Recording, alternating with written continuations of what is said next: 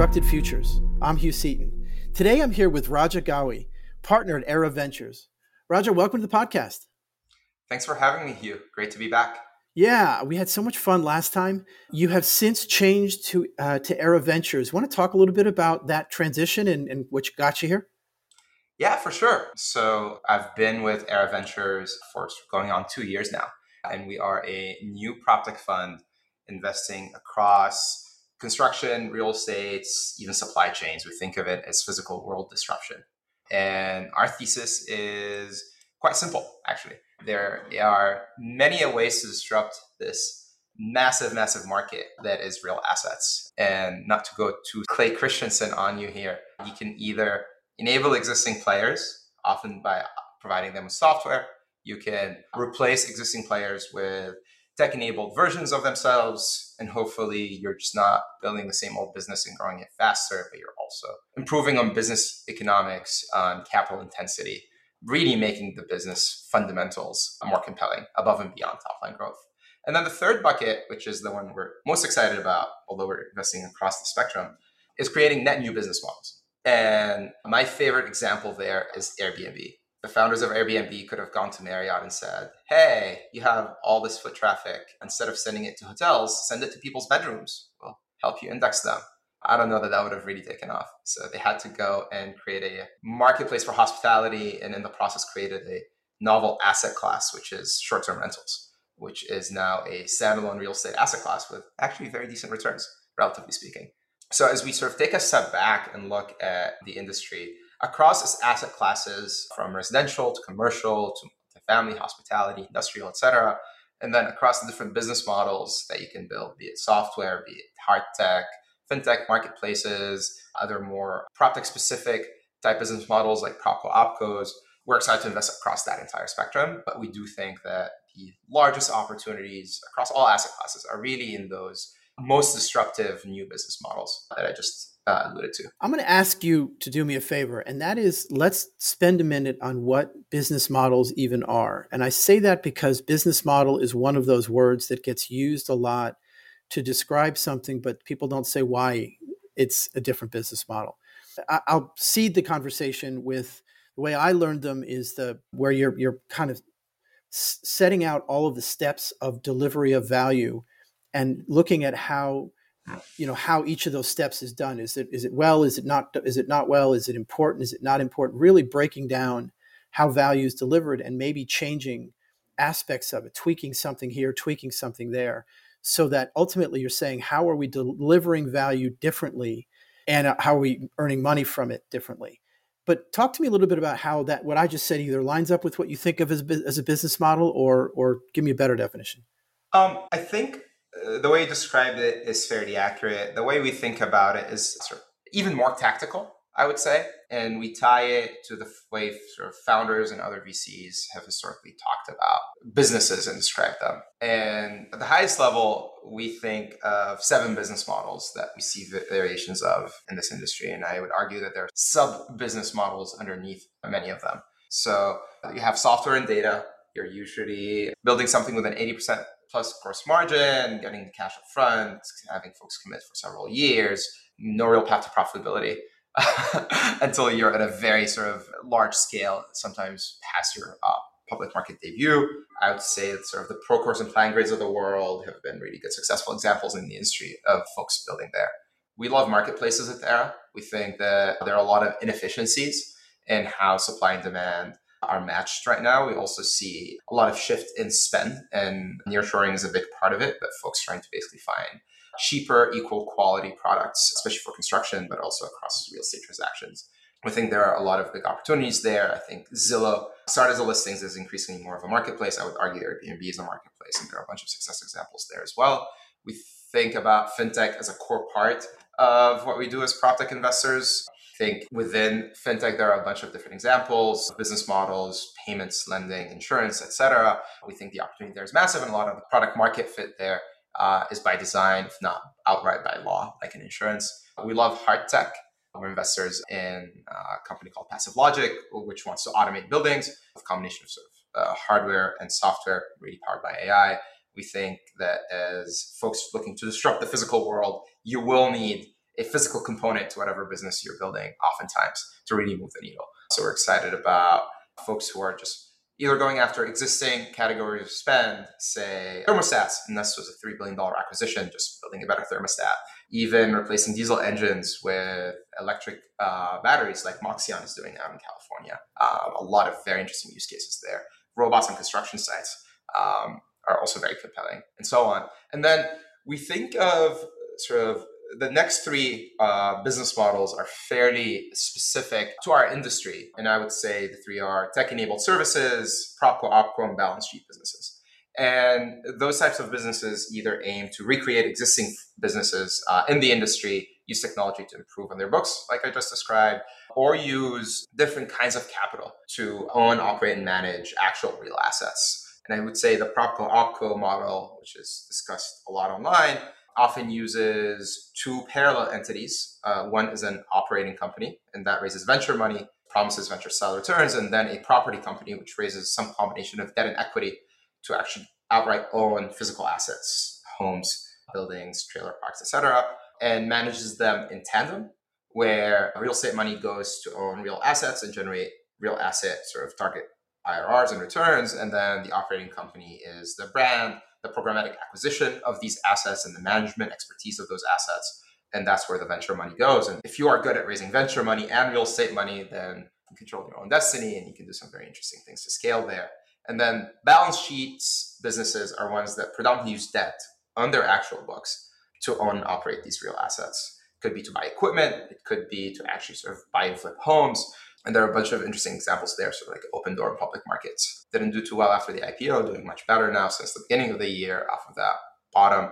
But that kind of sort of capital intensity is both a blessing and a curse because it could be a real interesting moat, especially if your unit economics pencil out and you can repay that debt in the current interest rate environment. But it could really weigh down on your valuation if you don't manage it properly or your product market fit is not as strong. So I know that was a lot. So I'm going to take a big step back here and pause. Yeah, there's a lot in there. You're right. And it's a pretty articulated vision for a bunch of different aspects of a business model. That's why I'm just a big fan of breaking things apart and saying, well, what do we mean?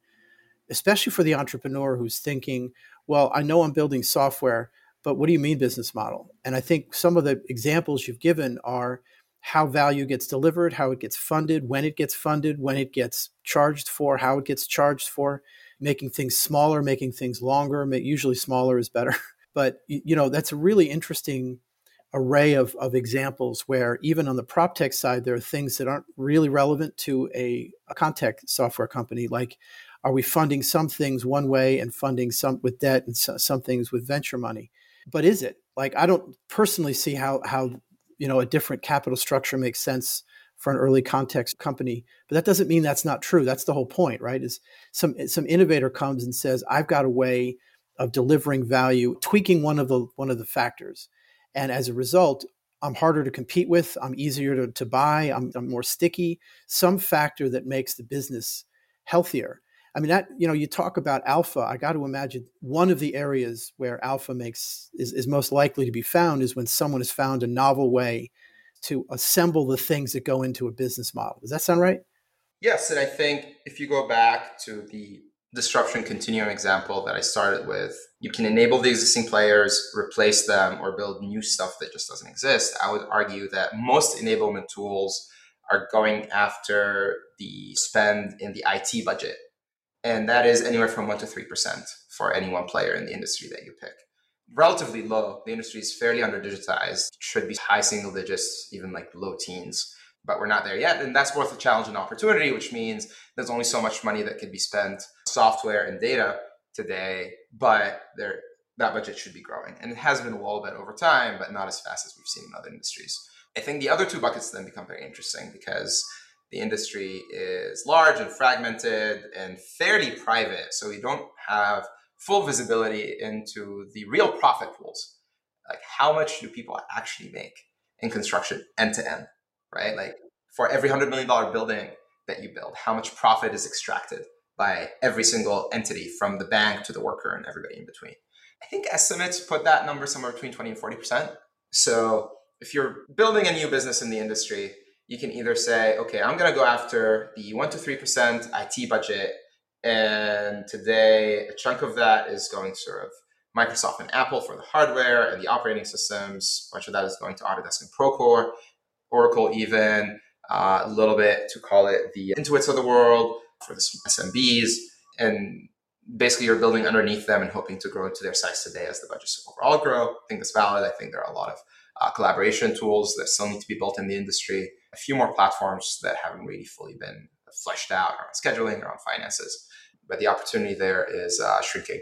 Now, if you want to sort of replace existing players, go after their own profit pools outright, depending on how much vertical integration you do, the kind of players that you pick, now you're looking at a much larger market, but at a far smaller gross margin oftentimes. So your typical SaaS company has an 80% gross margin. Your typical marketplace might have like a 5 to 10% take rate.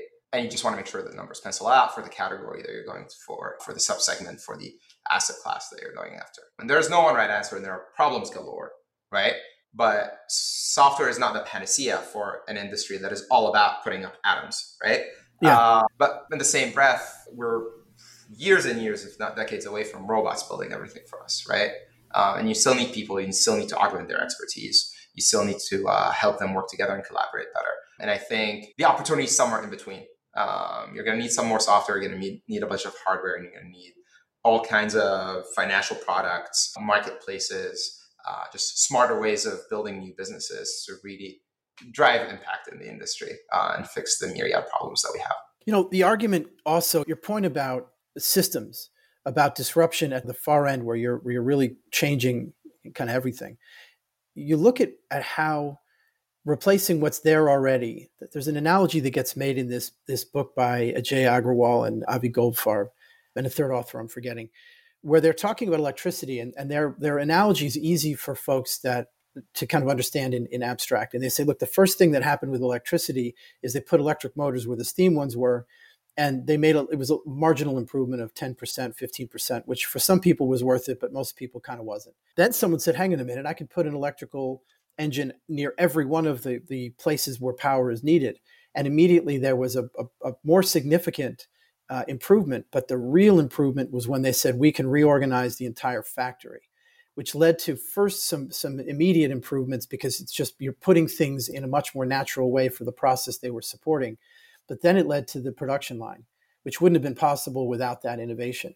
And I think that's where your point about really deep disruption, I think, sees its greatest fruition is when the processes that you're supporting are reorganized, which takes more than a bright-eyed entrepreneur. It takes a lot of change management. It takes a broader view of what you're trying to get done, which is to be encouraged, but a little thin on the ground, don't you think? Yeah, somebody once said that if you have a crap process and then you try and digitize it, you'll have a crap digital process. So software is only as good as the SOPs around it, oftentimes. It can help you in our industry maybe surface insights better, get more real-time visibility into what's going on, analyze data from disparate systems in new ways. But ultimately, the building gets built by a team just managing that process really tightly. And that requires people on the ground, that requires actual workers building things. And software de-risks that process in many ways, but it's on its own not going to make it better. You still need the people, right? That's not going to go away anytime soon. Yeah. And to your other point, it's oftentimes incremental, right? Technology can help improve processes, right? But things don't change overnight. And I think the challenge in the industry is that the learning cycle, right? It takes about 6 months to build a single family home. Once sort of you have a shovel in the ground, it can take 2 more years to build a high rise.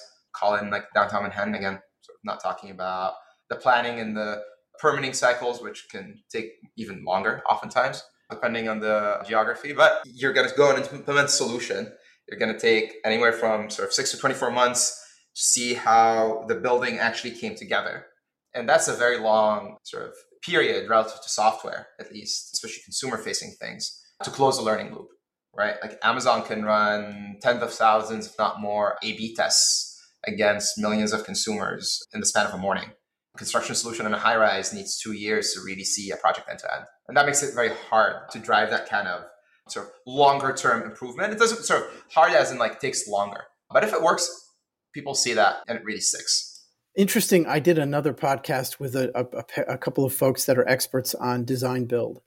And the question was, what are its struggles and how is it succeeding? And one of the points they made was in the very beginning of design build. I don't know about the beginning, but when it started to become really popular a number of years ago, a lot of risk was pushed from owners to contractors who, in the rush of this new way of doing business, accepted some things that they kind of knew they shouldn't, but they thought maybe it would work out. And now you're hearing of the pendulum swinging the other way, where a lot of contractors just won't bid because they're understanding. And it speaks to your point about speed of change and understanding the implications of what this change might be. I mean, one of the hard parts to your point about construction is implications don't always show up in the first week or month or even year. Sometimes it takes a meaningful amount of time to understand, okay, we've changed something. How's that going to have an effect on the 100,000 little things I need to put in place in this, in this high rise?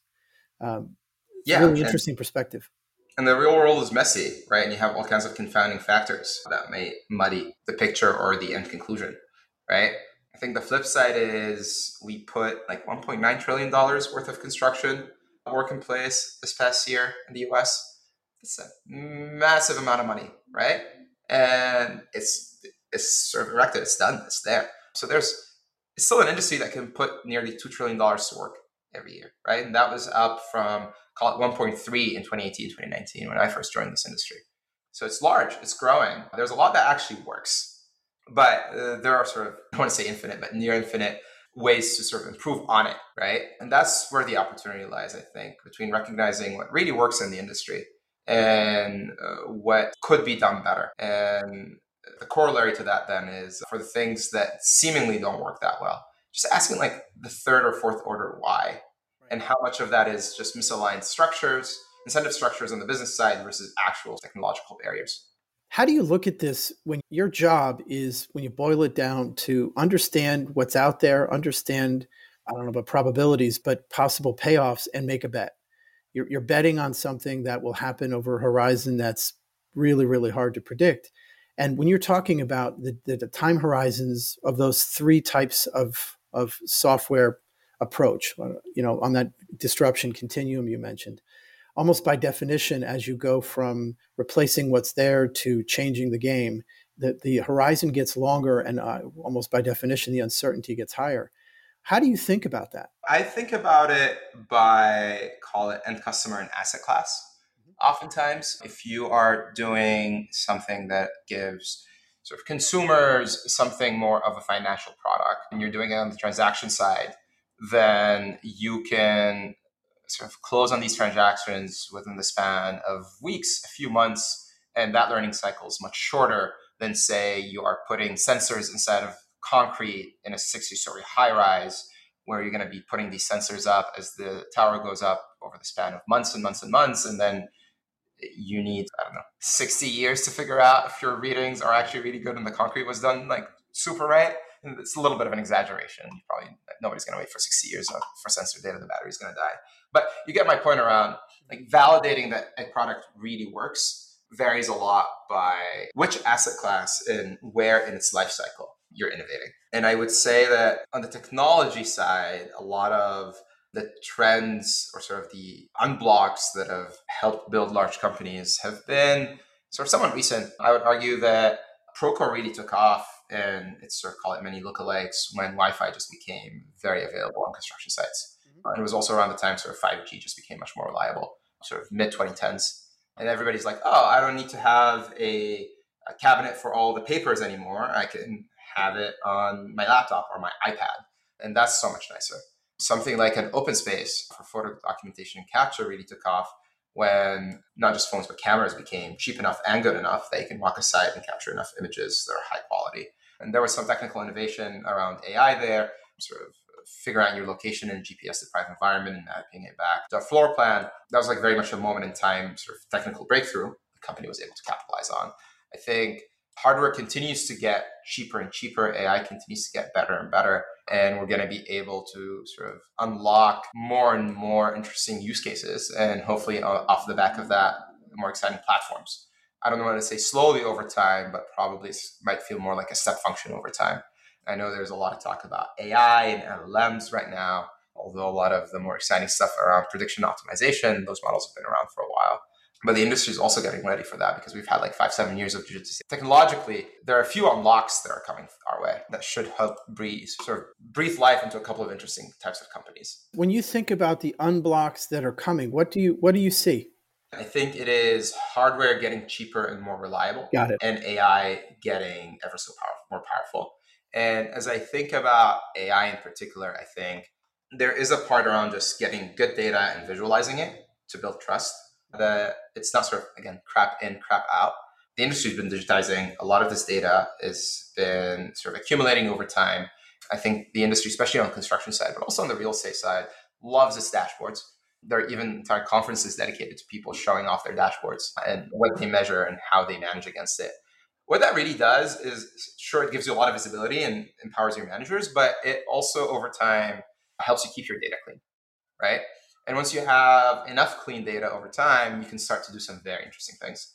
I think the first thing is you can start to run predictions off of that data. And then if you predict enough things, you can start to optimize. You can say like, oh, here's sort of 15,000 different ways I can predict the schedule is going, and this is the optimal one. So like, go do that one, right?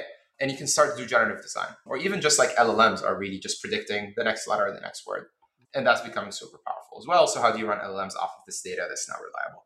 I think some advanced players in the industry probably have enough good data that they can start to do some interesting prediction optimization off of it. I think most are still trying to clean their data up. The chasm right now for AI in the industry, in as much as you're just running it off of people's data, right, is between visualization and that sort of prediction generation optimization.